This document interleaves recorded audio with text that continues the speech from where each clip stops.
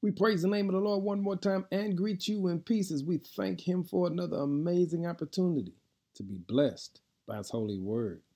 Our word for the day is a prayer for one.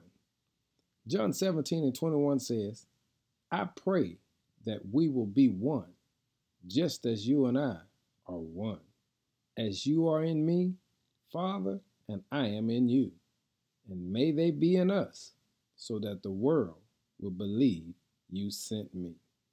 Instead of asking for all kinds of elaborate things that this world has to offer, Jesus went to God in prayer and simply prayed that we would be one. What if today we made up in our mind to just try to answer Jesus' prayer? Listen at what he said. I pray that they will all be one.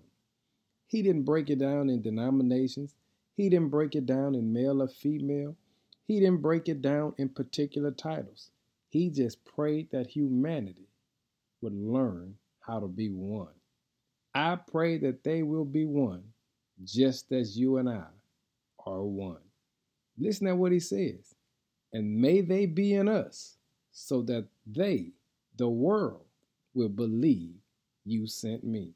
Hey, family, there's power in prayer, especially the prayer of one. That's all Jesus asked of us, to be one with him.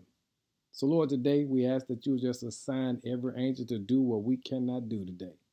Release into our hearts and lives what we wouldn't know unless you put it there.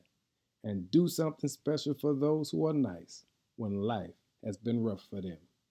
In Jesus' name, amen.